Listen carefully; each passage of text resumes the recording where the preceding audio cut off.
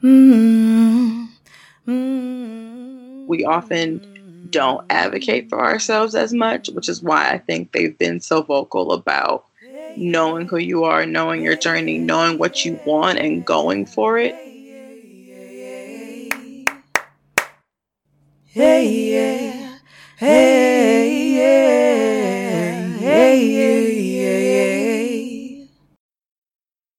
Doom da da da da da doom da da da da da doom da da da da da doom. From somewhere around the world, welcome to the Black Women Travel Podcast. Hi, my name is Wanda Duncan, and I'm so glad you're joining me as we explore the paths of Black women who've made travel a large part of their lives. Welcome to the show.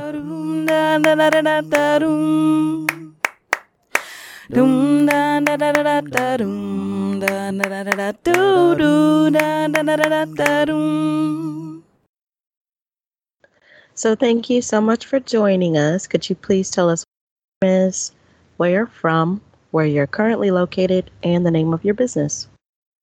Hi, thank you for having me. My name is Sojourner. I am born and raised in Milwaukee, Wisconsin, but I currently am enrolled in grad school and in my second year of grad school in St. Louis, Missouri. And my business is a travel blog. I'm a writer. It's called Sojourneys, so it's a play on my name. And it's a travel blog that documents not only my travels, but how I balance all of it as a grad student and working and traveling and everything in between. Literally everything in between.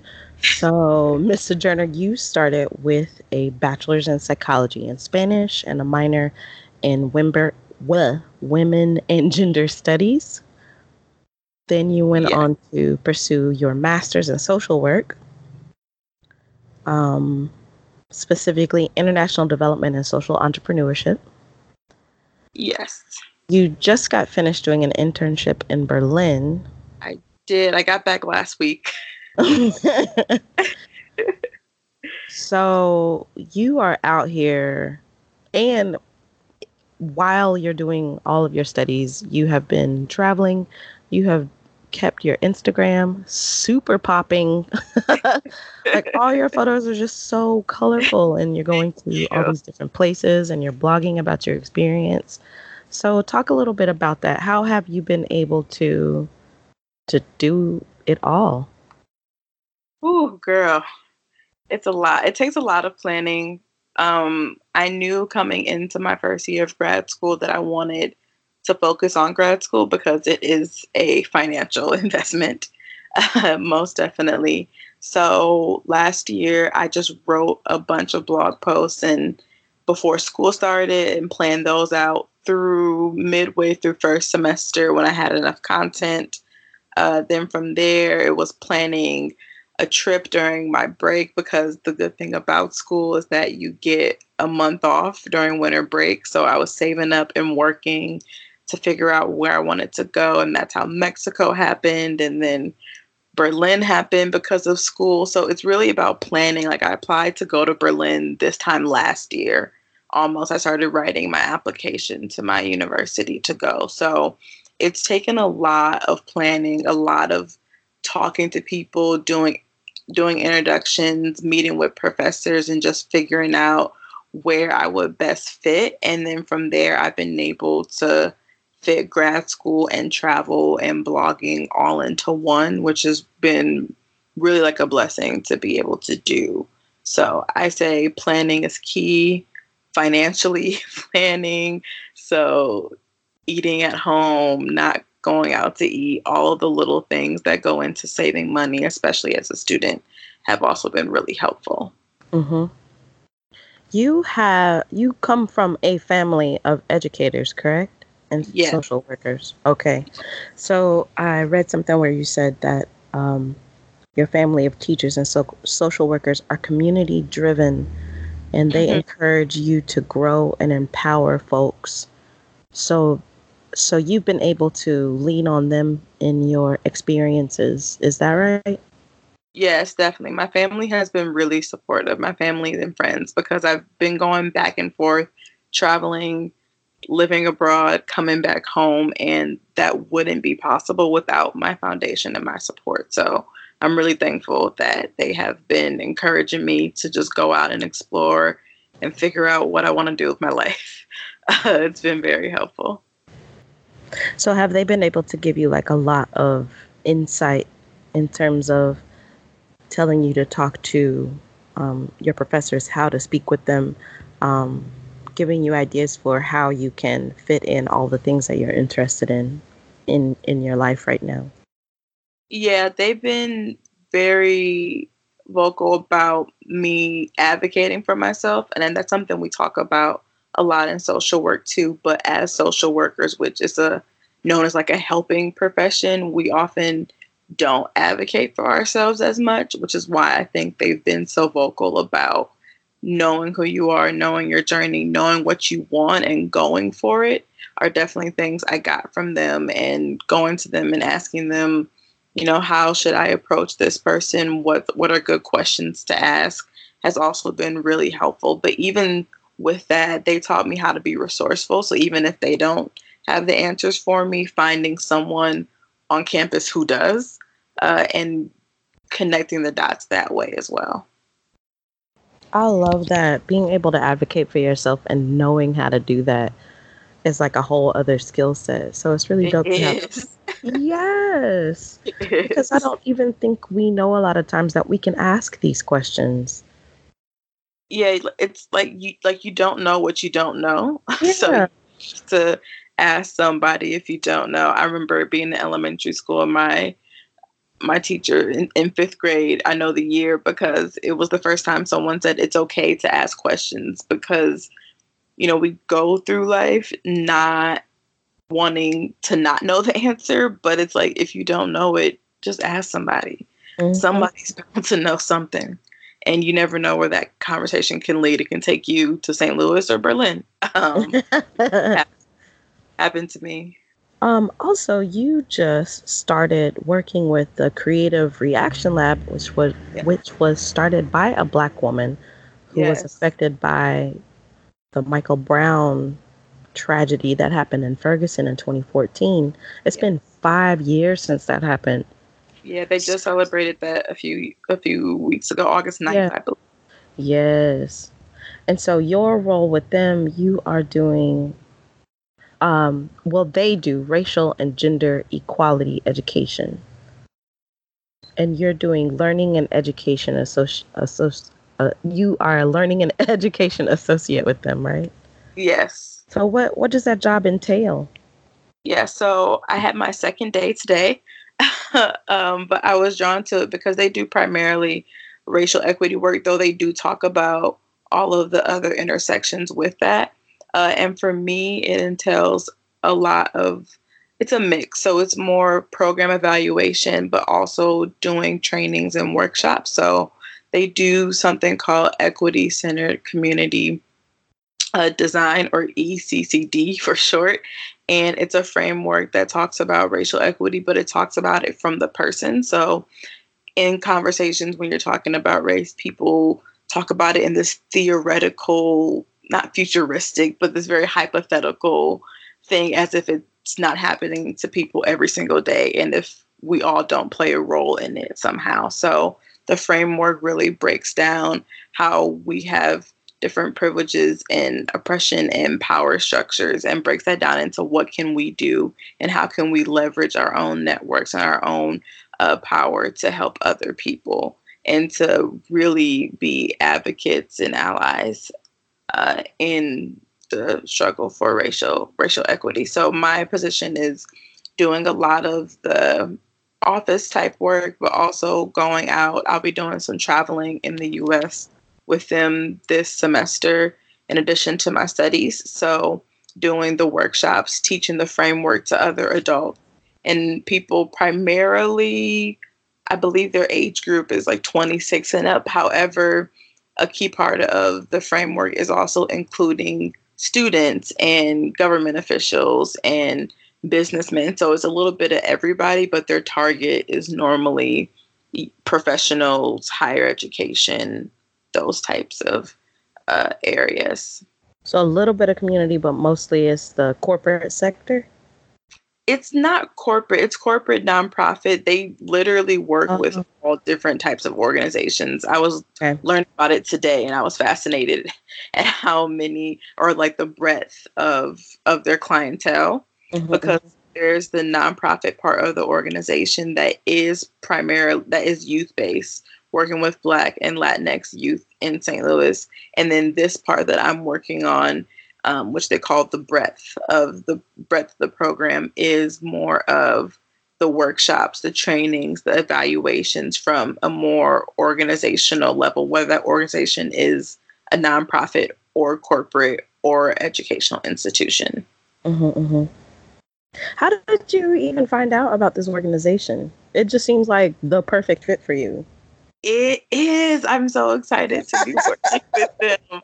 I've been so excited the past 2 days, but I found them. We have a Facebook group for my university for art, like all the students who've gone through like the social work and public health and social policy programs. Mm-hmm. And my now supervisor posted in their last year, and I kept them in the back of my mind when I would have more time in my schedule. Mm-hmm. And I got more time in my schedule this semester. So I applied while I was in Berlin, actually. I interviewed and applied, and she hired me on the spot. So it's a really good fit, and I'm really excited to see what work we can do, not only talking about it nationally, but internationally, because this isn't like racial equity is not just a United States Right. issue. It functions maybe a little differently in other countries, but the experiences are very similar. Yes.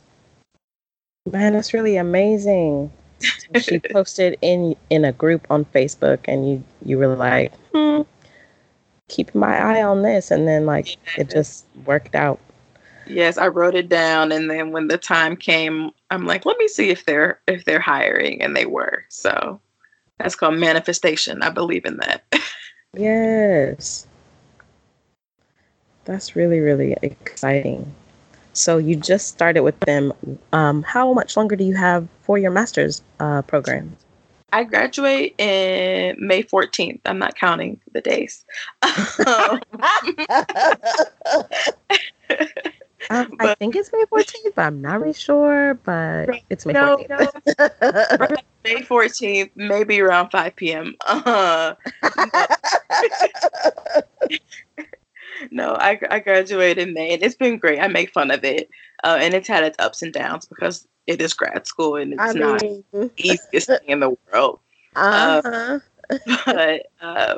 May 14th is the exact date, but next May. So you are not the only one in your family with a master's degree, then? No, my stepdad has a master's degree, and my dad. Huh, that's interesting. Yeah. Well, I say that because like it's usually the women that. No, my mom doesn't. She's actually a Lutheran minister, but her background is in theology and English, and she works in urban agriculture. So she created her own path. She was actually the inspiration for me just figuring out my own journey. Like my dad and stepdad are really helpful in talking to me about, what it's like to be in grad school and the ups and downs that come with that. But she was always the one. She's like, yes, I am fully. She's always encouraged me to do what I want and just create my own lane in the ways that she did. So all of their influences definitely came together. But yeah, my dads are the ones who had the master's degrees. That's really powerful, having such access to these different experiences. So you guys like talk then? Like you like talk? Oh yeah, we talk all the time. Even now that I'm in social work, because my stepdad works in youth development and workforce development back home, and my dad just retired from teaching history and being an athletic director for 36 years. So I didn't realize when I was younger the conversations we were having and how impactful they were until I went to college and was out and traveling and seeing the world. And I think our conversations and the bond with my parents got even deeper. And so we talk about everything. Now, I just talked to my dad a few weeks ago about politics, which is hilarious because if you would have told me that would be our conversation, 3 or 4 years ago, I would have laughed at you. Why? Because it just, I, for one, didn't think I was a political person, but, that changes as you get older and you learn more about the world. But yeah, it's just the way you build relationships with your parents. You never know where they're going to lead. And it's just amazing to me that I ended up doing work similar to what they do, and that we're able to have these conversations. So it's more about me being in amazement of how I'm able to talk to my parents and connect with them on these different types of levels. I mean, I'm amazed too, if that counts for anything. Like, you just hear, of course, the experiences are varied, but so many are not able to have those conversations because their parents can't see past their own pain and trauma. Yeah. They never got over it. And so it's really cool that you've been able to have these experiences. So you traveled as a young buck with your parents quite a bit when you were small. Yes, because none of my parents are actually, well, my stepdad was born in Milwaukee, but his family migrated from Louisiana.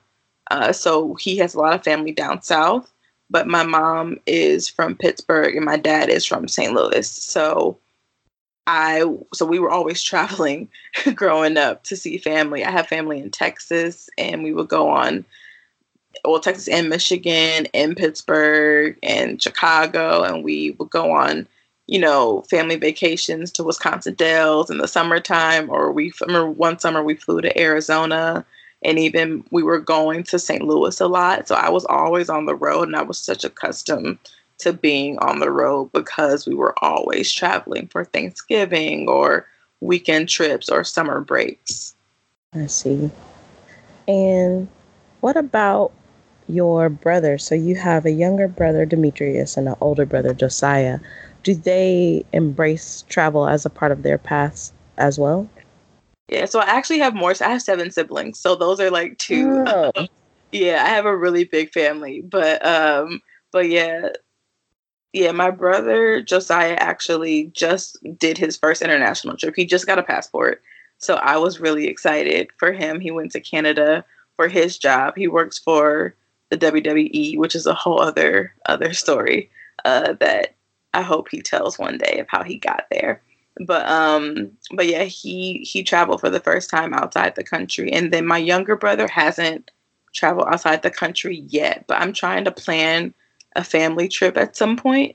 Oh, cool. To get us all back on the road together somehow, internationally, because we've all traveled together in the U.S., but traveling abroad is not something I've actually done with any of my family members. So I'm trying to make that happen. Yeah, I'm trying to make that happen. So hopefully I can get everybody to get a passport. We're almost there, though. I know it's coming. I'm hopeful. Like you didn't have enough to do, but maybe that'll be like your graduation thing. Right. So you could make sure everybody comes like, hey, I'm graduating and we're doing it in Spain, so you gotta come. Right. So get your passport, get ready. You talk about your mom being your biggest supporter and your role model. You just talked about her also like carving a path and showing you that you could carve your own path outside of education. What has your relationship been like with her through the years, especially as you've been traveling a bit more? Yeah, it's so funny. Her and I always joke that I talk to her more when I'm outside the country than when I'm in the country. I call her all the time. Anytime I'm bored, twisting my hair at night, doing my hair, like watching whatever, I'll just call her randomly. So we have a very close relationship. And I think as I get older, a lot of what she taught me when I was younger makes more sense. Because I think when you're a young girl and you can't do other things that you see your friends doing, you think it's more about your parents' lack of trust in you, but it's really their lack of trust in like everybody else.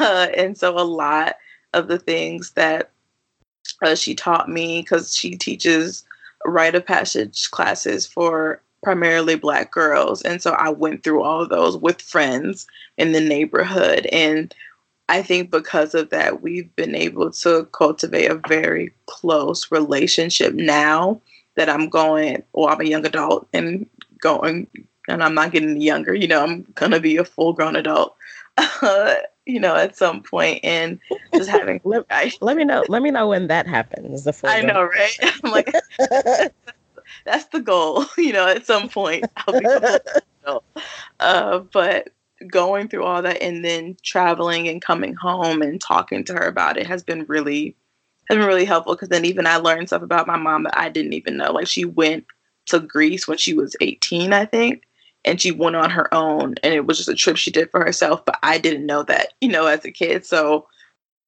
I think because I'm traveling, because I'm experiencing and being very open about my experiences, it makes it easier, even more easier for us to be close. But we've always been pretty close. That hasn't changed. It's just only grown stronger. Man, that's really wonderful. Is she the one who named you Sojourner? She is. Talk about the pressure of bearing that name. Oh my gosh. I wish younger Sojourner could see me now, because it was a lot growing up. I was a very shy kid, not shy around people who weren't my family. So anytime attendance would come around on the first day of school, I dreaded it, because there was always a Sojourner Truth joke, or even like a Harriet Tubman joke, or just something related to it. And I'm like, I remember telling my mom, like, why can't I just have like a regular name? Like, why couldn't I just be, a regular whatever? And my mom was like, because you're not regular. So Ooh. She made she's the first person who said, a name means something. Like, I wasn't just going to give you any name. I wanted it to mean something. And so we actually have family in Battle Creek, Michigan, where Sojourner Truth is buried. And I went there, and the first time I can remember, I went in the 5th grade, and I did this whole presentation on Sojourner Truth, because I went to her gravesite. They have a huge statue of her in Battle Creek. And it was the first time that I think I really felt like the name was mine, because when you're named after someone, you're kind of in their shadow, and you have to figure out who you are in the midst of, the weight and the legacy of the name that you carry. So it took a long time for me to fully accept the full weight of what it was, because it is a lot to bear, given her history, as an abolitionist, as a women's rights activist who was born into slavery and changed her name because that was the name she chose for herself, because she was born Isabella Baumfree. And knowing that history was very important to my mom, because at some point I said I didn't really know. And so I spent a long time reading about her and getting to know her and her story. And it's been a blessing in disguise, I think, because now I can't imagine being anybody else, being named anything else, because now I'm traveling on top of the work that I do. There is a lot in a name, and I'm really thankful that I get to have the name Sojourner. That is so fire. That is so fire. It's like, I don't know. I do think it's really interesting how, from when we are nonverbal, being given these names that we just kind of grow into. Yeah. And they usually like end up fitting us just fine. Yeah. They fit perfectly. And I asked my mom, how did you know? Right. Like, that's what I mean. No. But I mean, you do know, like, if you spend any time around babies, like, they come out with their own personalities already. But it takes somebody, I don't know, to like watch, unless, I don't know. Because sometimes mothers decide on the name, or fathers decide on the name before the child is even born. Yeah.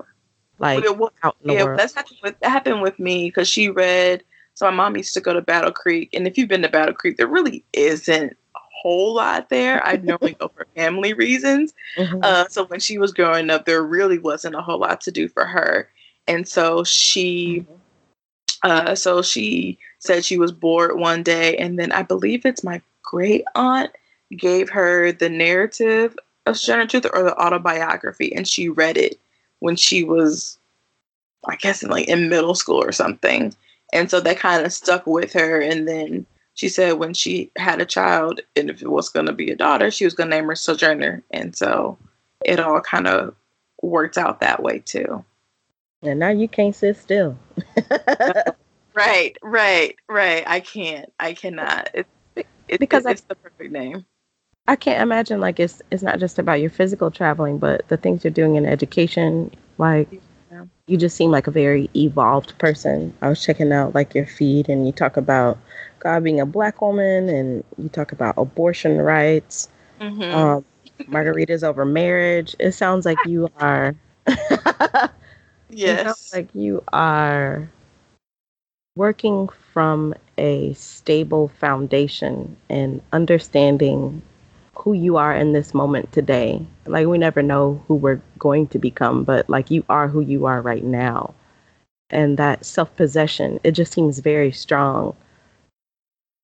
Yes, it is. And I think that goes back to my parents, and not only them, but the people they surrounded me with growing up and the community they created for me in Milwaukee. I was really blessed to be surrounded by even more educators, like outside of my family, just in general, having a really immersive education experience. I went to art schools from kindergarten to 8th grade. And so having that on top of the academics, and then I went to a more internationally focused high school that valued people, different cultures and backgrounds. So it was them, but it was also how intentional they were with me and my siblings, and putting us in spaces where, we could thrive, and also had people who were invested in us to thrive and supported us in our journeys, even in the rockier points of them. But they were still there for us to lean on and to have as support, which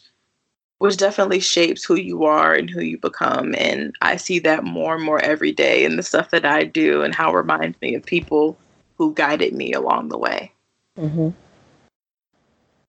Even in like your photography, like it definitely shows how self-empowered you are, because like I believe that a lot of people are, and there's no way to quantify this, of course, it's not like research based, but they're shy. They don't show themselves. They don't give themselves an opportunity to be in the spotlight. And you are in those photos, and you are taking like these amazing, colorful photos. You are wearing all the clothes. You are in all the gorgeous places.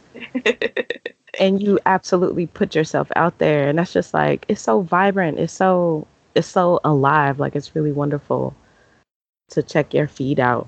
I'm definitely going to link that in the show notes so people can see how Sojourner's out here. Thank you. It's so funny you say that, because I have some photos I'm actually going to use at some point on my feed because I was not always this photogenic. I have some very embarrassing school photos that I've been trying to find a way to integrate, because I think it came with time and building self-confidence, and how you mentioned having that inner self was really important, I think, into how I showcase who I am now as I grow into my 20s, and and so on. So yeah, no, it's a process. Like, growing, evolving is a continuous process that I think has not always been the most fun thing, but it's definitely had its rewards and benefits. And now I can combine all of that through travel, which is amazing. Oh yeah, like the growth process is historically ugly. Like, it's uncomfortable, it's hideous, it's like so destabilizing. So I guess, yeah, you're doing it right. And in terms of like school photos, like everybody has trashy school photos. Not everybody, but like most people, because they're like school photos. Like, you ain't seen mine. It's just like usually they're mad early and there's so much pressure on the photo to come out nice. Man, I had a wash, press, and curl that disappeared after recess. Yes, like that happens. Like, it absolutely happens. School photography is often very, very disrespectful when it comes to black hair. So disrespectful, totally disrespectful. The lighting was off, everything. Right. I wish I had known what I know now, like angles. So let me ask, speaking of like your appearance, how has it been in the academic space? So you had like a lot of tools going into the academic space, as well as traveling. I don't know if you found any similarities or not, but being Sojourner in your skin, with your hair, with your body type, how has it been navigating these spaces? Yeah, it's been a definitely more of a transformative experience because of the way race is talked about in different countries, also how hair is talked about in different countries, and being Black but speaking English but having, Marley twist or Afro, is people are not used to seeing that. And so one of the biggest things that I face as far as when it comes to traveling is the whole "what part of Africa are you from?" question, which I never got in the US, and I didn't know how to really respond to it when it first happened while I was living in Spain. And it's taken a few trips, and this primarily is in a European context. So when I go to European countries, this is where this normally happens. So just going through that and figuring out what that really means and what people are asking, but also knowing the history of colonization. It's like that was a world thing. Like that wasn't just, people ended up only in Africa or left, went only like to the Caribbean. There were Black people everywhere. So I think walking in these spaces as a Black person has, one, shown me that we are not a monolith. Like there are so many different types of Black people all around the world. We all have similar struggles, but we also have our differences. So acknowledging all of those and understanding what those mean to different people. And then in academia, you were talking about the parallels between the two, especially in social work. Like a lot of stuff we talk about isn't really new to me because of my background, because of my parents and what we talked about growing up and the work that they did. So knowing the limits of education and like emotional labor and understanding what that looks like in the US as a student in higher education, at a predominantly white institution, where's the line there? But even I faced that when I was teaching English in Spain with my own students, and I was the teacher and I was the first, Black American teacher they had ever met, probably one of the few Black people they had ever met, because I was in a smaller Spanish town, and knowing the limits there between educating them on Black culture and using Black culture as a tool in the classroom, but also where the line should be drawn to the point where I was doing emotional labor. So there have been parallels, and I could talk on and on about that. But yeah, no, it's definitely developed who I am as a person and how I talk about race and what that looks like in the work that I do in the US and abroad. I love that I believe it's in your media kit. Traveling doesn't always mean quitting your job or being a digital nomad. When you do go abroad, explore where you are. Yeah. So I wanted to ask you, like, how do you explore a place? How does Sojourner specifically explore a place when you just arrive? Well, Sojourner explores through food first. I think food is the easiest way to explore a place, especially when you first arrive. You're tired, you just want to relax. So I find the nearest, I go down to whether I'm saying most likely a hostel because, student budget traveler. I go down and I ask them where's a good place to go for food. They give me recommendations. I pick a spot. I ask the person when I get there, what's a dish you recommend? I don't eat meat. I'm a pescatarian. So I let them know that. And that's kind of my first early introduction. But I do use tools like Pinterest, which is a hidden gem of, like, I think it's better than a Google search engine sometimes because it's so concentrated on what you want to look for. So I do look up recommendations here and there, but other times I just walk around just to explore and see what's there. It's the best part. It's the best way to get to know any place you go to is just to start walking and people watching and find a bench and sit down and just look and see what's going on. I also like to look around and see what kind of posters are being hung up for different events or concerts and anything really. So there really isn't just a one way that I like to explore a place. It's a combination of different resources, and I just kind of see which one works, which one fits, and I save all my recommendations on Google Maps, which if you do not use Google Maps app, you are missing out. Is my favorite app.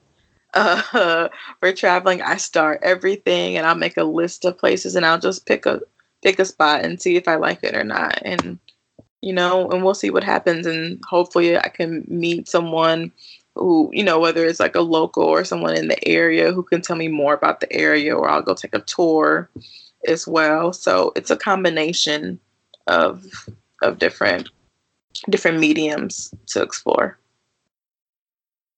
You also like to use Instagram and TripAdvisor. Yes, I do. Instagram is also really great. It's for finding food spots because if people like the food, they're going to Instagram it. So definitely using their places and like the hashtags to see what people are doing in cities is also pretty cool. So tell me, like, with everything that you have going on, what are some of your self-care practices? I love to say no. I think saying no to things is a form of self-care when you know you're reaching your boundaries. Because being in school, you kind of want to do everything, and people will ask you to do a lot of things. But telling people no is a form of advocating for yourself. Saying, no, I don't have the time. No, I don't think I can balance it. And being honest when it comes to that. And, saying this is where I'm at. This is how much I can handle. And I'm at that point. I need to take a step back, and being very vocal about that is one way. But I also believe in sleep. I know people think grad students pull all-nighters like they do in undergrad. I've never pulled an all-nighter in any of my educational experiences. I believe in sleep. I am not the person to be up all night. If it's not done by midnight, it's probably not going to get done.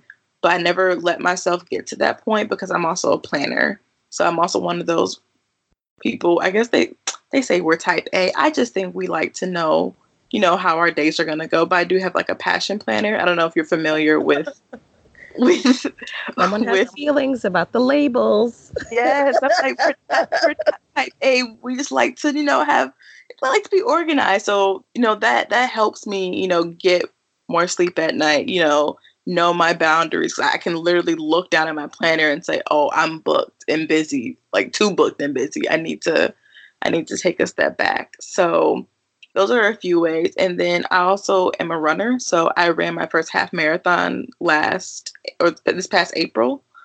So working out is also a big form of self-care for me. And I write it in my schedule and I block off that time because it helps me balance my work and, blogging and all these other things that I'm doing. But it's like 1 hour or so of my day where I don't really have to think. I can just listen to music or a podcast and run or do whatever I want for exercise. Do you find any of these self-care practices particularly grounding, like helping to keep you centered? Actually, the one that I didn't mention is probably the one that keeps me the most grounded, which is journaling.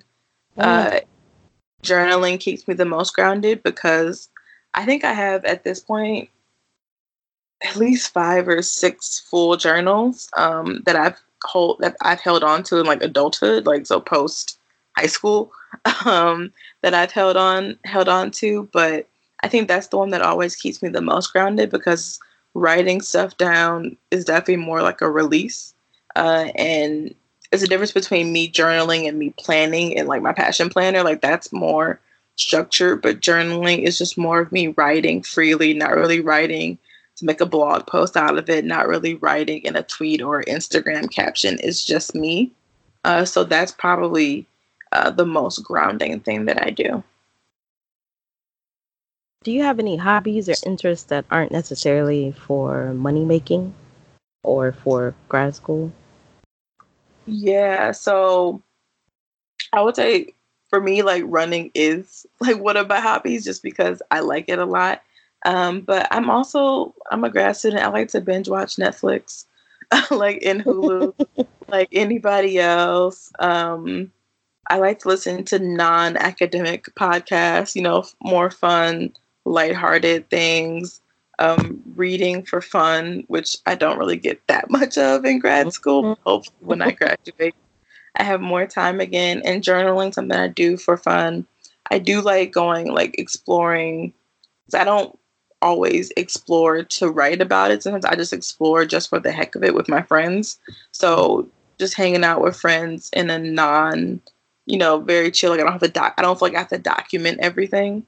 I think one hazard about being in the blogging space is that you feel you have to document every single part of your day to have content to post. But some days, like I'll go weeks without posting, like on Insta story, and it's fine because I'm doing other things. So, not documenting stuff is actually a hobby because I get so caught up in wanting to share everything, and because I am a very open person, that taking that time and just hanging out with my friends and watching movies, is enough for me.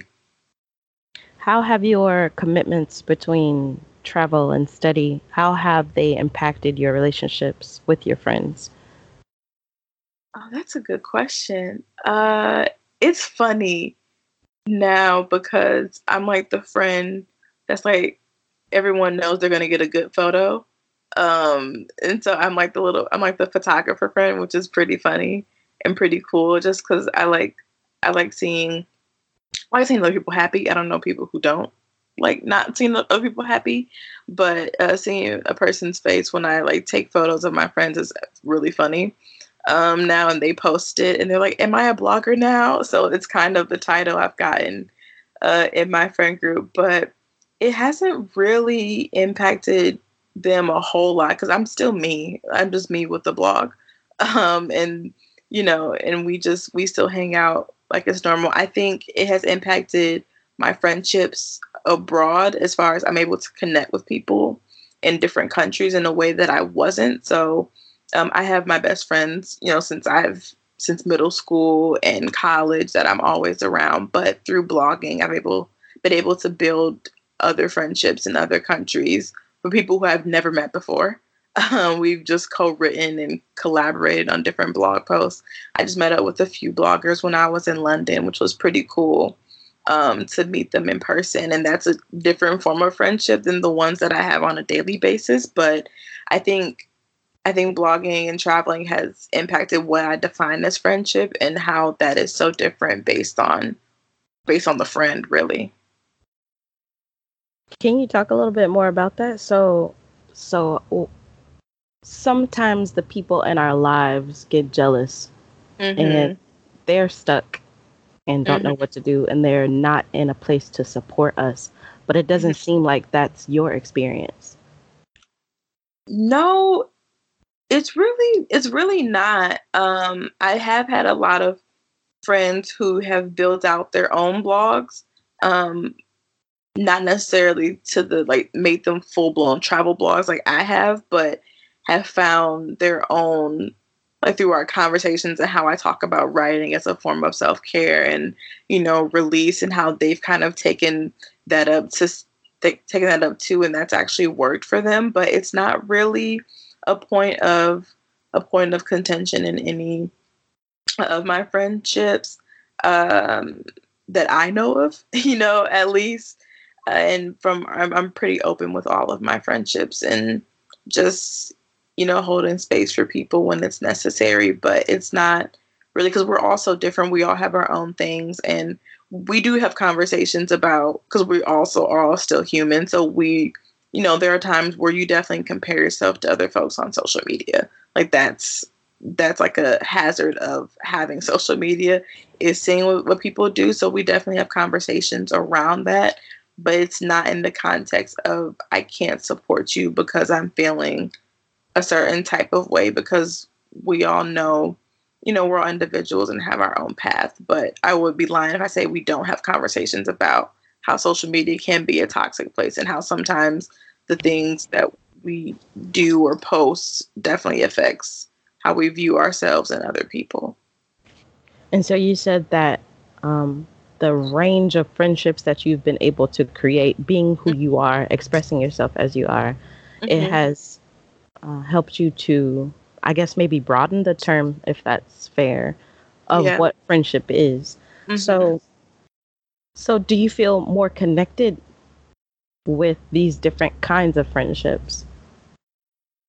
Yeah, it's fascinating. They all function in similar ways, but I was telling Brianna, who is her Instagram is Bri Yumi Travel, and she has a really cool luxury type travel planning business called Yumi Travel Company. And me and her were talking about like how we had never met before like 2 weeks ago, but we had been following each other on Instagram for about 2 years, and it was like an instant, Black girl hangout. Like it didn't need extra work. We clicked automatically in person just as we did online. So it's definitely shown me that how social media can really connect people who I would have never met her without social media. She's from Baltimore. I'm from Milwaukee. She lives in London now. I'm in St. Louis. We just happened to cross paths on social media. So it's definitely broadened what I think a friendship could look like. And that friendship, is different from my best friends who I've known for years, and how we talk about things. But it's definitely shown me the variety in friendship and how it's really not one definition. Because I don't talk to my best friends every single day, but they're still my best friends. I don't talk to other travel bloggers every single day, but I still consider them friends. So it's a very gray area of friendship that I've just kind of filled in with all these colorful connections. You talked a little bit about teaching in Spain. That's when you got your Fulbright scholarship. Yes. Right? Yes. So you were teaching English in Spain for a little bit. So you were talking about navigating being a Black person in that space. And then you talked a little bit about being in the States. Overall, what would you say your experience has been? I know there was one post where you said, I don't remember exactly what you said, but you alluded to the fact that it's not always going to be a desirable experience. Sometimes it's going to be uncomfortable, but that shouldn't stop you from exploring these spaces. Yeah. Yeah, no, I think it made me embrace discomfort. And because I don't think anybody generally likes being uncomfortable, but we shouldn't avoid it either. And that second time, so I studied abroad in Spain first, in Granada. And I think studying abroad in a country and living abroad in a country are two very different things. And doing that in the same country, but on opposite sides. So I was in Logroño, which is in northern Spain, which is the complete opposite side of Spain from Granada. And it was two different experiences because I was living there. I had to find an apartment, apply for, residency, go grocery shopping. I didn't have a host mom this time. And I think all of those changes definitely can either really build you up or test you and perhaps knock you down at times. So that experience, whether studying abroad or living abroad, like those really got me comfortable in discomfort and not really knowing what I'm doing or not really understanding, cultural differences at times, but knowing that this is an experience, this is something that I shouldn't take lightly, and I'm going to give it all that I can. And it was definitely hard at times. There were times where I was like, okay, I think I'm ready to go home now. I'm finished. Thanks. Yeah, check, please. I think I'm done being stared at on the bus now. So there were definitely times, I don't sugarcoat my time abroad, but there were also really amazing times of going on wine tastings for like $12 and just drinking spent like the best wine I've ever had in my entire life. And life. my entire life. Like, I don't think anybody understands my obsession with Spanish wine. Like, it is legit an obsession. So, so yeah, they got me comfortable in discomfort, but also finding the joy in being in a different country and experiencing, a different way of life. That is something that I wasn't accustomed to. Have there been any challenges, any specific challenges that you've had to face through the years? Through the years of just traveling as a Black woman, or just in general? In your life? Because it seems like travel has been a part of that, and your studies have also been a part of that. So just like in your experience in general. I think one of the biggest things I realized actually after this summer in Berlin, that came up a little bit when I was teaching English in Spain. So for when I was gone for a year, loneliness abroad is a thing. And even if you have people around you, you can still feel very, very alone in a place. And even if you're in the most beautiful country in the world, wherever that is to you, or experiencing some of the coolest things that you can still feel very alone. So I think that's one thing that I've started to realize, and I haven't fully thought through yet, but that I found that when I was feeling, super uncomfortable, or not so happy when I was abroad, or even when I was at home, when I first moved to St. Louis, building up a new community is a lot of work. It's a lot of work to build up new connections and new friend groups, and, and bouncing back and forth has taken, I think, a slight toll on me personally, and how I have to exert a lot of energy to make the most of an experience. And sometimes that's really tiring. And so I've been trying to figure out how I can balance that better as I look forward to probably most likely, moving after graduation. Since I do have international concentration, the idea is that I would go abroad again, but seeing how I can combat those feelings of loneliness in different ways I can build community when I go to different places, I think is one of the biggest challenges I faced throughout my travels. And that's really important, because you talk about the connections and the friends that you've been able to make. And even with a strong support system back home, I think that it is something that affects people no matter what. Yeah.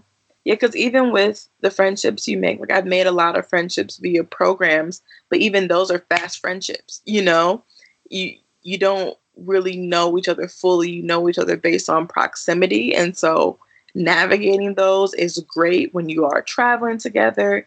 But there are those times where we were all, I remember, and we were in Spain, we were all feeling, because we actually were in Spain right after the November 2016 election. So how those external factors affect how you move through the world and how you interact with people, that's a lot of stress on top of moving to a different country. And so definitely navigating all of those friendships and personalities was a lot, and it continues to be something as I go from place to place that I'm more mindful of, and because you never know where people are coming from is the is the main point that I've taken away from it. Mm-hmm. So true. Are there any? You said that you like to listen to music when you run, and I think you're an avid reader outside of the academic world. Yes. But a question I like to ask is, are there any song lyrics, poems speak to you these days? Oh my gosh. So I actually have a playlist that's grad school year 1 and grad school year 2 that I'm looking at right now. I'm trying to think of what songs got me through. Oh gosh. Song lyrics or songs in general? It could be lyrics or the entire song. Oh, that's a hard one. Oh, well, I would say the one that currently that I'm thinking of course, Brown Skin Girl. The minute that dropped this summer, I've been playing it on repeat for weeks. I would say that's probably the song that is most in my head. But I don't know if you're familiar with Chloe and Halle. They're two. Yes. So I love them, and their song "Grown" from their show Grownish is something I play quite often. Even their song "The Kids Are All Right," because I'm kind of in that awkward 20-something stage where like I want to go home and be up under my mom, but also I want this independence of being a grown adult, and so so those two are also two songs that I think I listen to quite a bit because, those times where I'm feeling homesick, I put on The Kids Are Right. I'm to remind myself I'm going to be okay. And then I have the song Grownish or Grown from Grownish to remind myself of my independence. So it's a mix. It's like, I'm an adult, now cuddle me. Yes. I'm like, I'm an adult, but I still want my mom to like scratch my scalp at night. Like I still want like to run my bathwater. There are still little things that I'm like, where's my mom? Like she can still do these things. I'm an adult because I choose to have her do them, because I need her to do them. Right. That's rationalizing. But yeah, I love Chloe and Halle. So I would say as an artist, them and then a few of their songs are probably my favorites. That's really dope. I love that. So Grown and The Kids Are All Right. Yeah, those are like my two state of mind. So you talked about being in Spain, and you said going to school in a country and living in a country, two different things. So what is your preferred travel style? So like best case scenario, do you like to like have a home base and explore from there? Do you like to live in a place for a month or longer? Are you a quick traveler? Yeah, I would say so. Being in Berlin, I was in Berlin from mid-May up until last week. So I would say that's not enough time. I would say minimum in a place like 6 months is like a good enough time to be somewhere. But the thing I liked about teaching abroad was that I could travel and still come back to an apartment. I could travel and still come have a routine. So ideally combining work and travel where I do have a home base, and I can come back to it once I'm done doing whatever my work requires me to do is probably my ideal travel style. And at this point, that home base, I would like to post-graduation be abroad, just so I can have the time to explore different areas of the world. But I do like having a home base. I'm not a backpacker. Mm-hmm. I would rather not. I don't know how to pack light. I try. I really do, and I'm getting better, and I'm better than some of my friends who I've traveled with. But yeah, no, it's I like having the home base and then traveling and then coming back to that home base and having a routine, during the week or something. I really prefer that. And one last thing, can you please share with us, Sojourner, how can listeners support your work? So where do you want them to connect with you? Yes, you can connect with me on Instagram at the Sojourneys, which is SOJOURNIES. I'm on Twitter too, which if you want to have like a conversation, I'm trying to get my Twitter game up because it is a struggle to constantly engage on multiple platforms. But Yeah. I'm on Twitter at Sojourneys. And then honestly, people can, so I don't have a revenue stream or a financial way right now. It's coming on my blog, but like sharing, retweeting, word of mouth is the best form of marketing. So just sharing anything that you see, any content that you see, is the best way to support, just to get more of my work out there, because I do love to write and do long form blog posts and whatnot. So yeah, sojourneys.com also has all of my social media. Okay. So I will link those places in the show notes, and make sure to mention that people can share your work as a means to help get more eyes on it. Yes, that's the goal. That's the goal. Well, thank you so very much, Sojourner, for sharing so much of yourself. It was really dope talking to you. Thanks for reaching out. Sojourner reached out to me on Twitter, and she was like, "This is who I am. This is why you should care. And when can I schedule?" And I was like, "Well, all right." Remember, advocate for yourself in more ways than one. Yes. Wish you the best in your studies. May soon cometh. May. Thank you. I look forward to connecting more. Yes, thank you. Thank you. All right, have a good night. You too. All right, bye-bye. Bye-bye.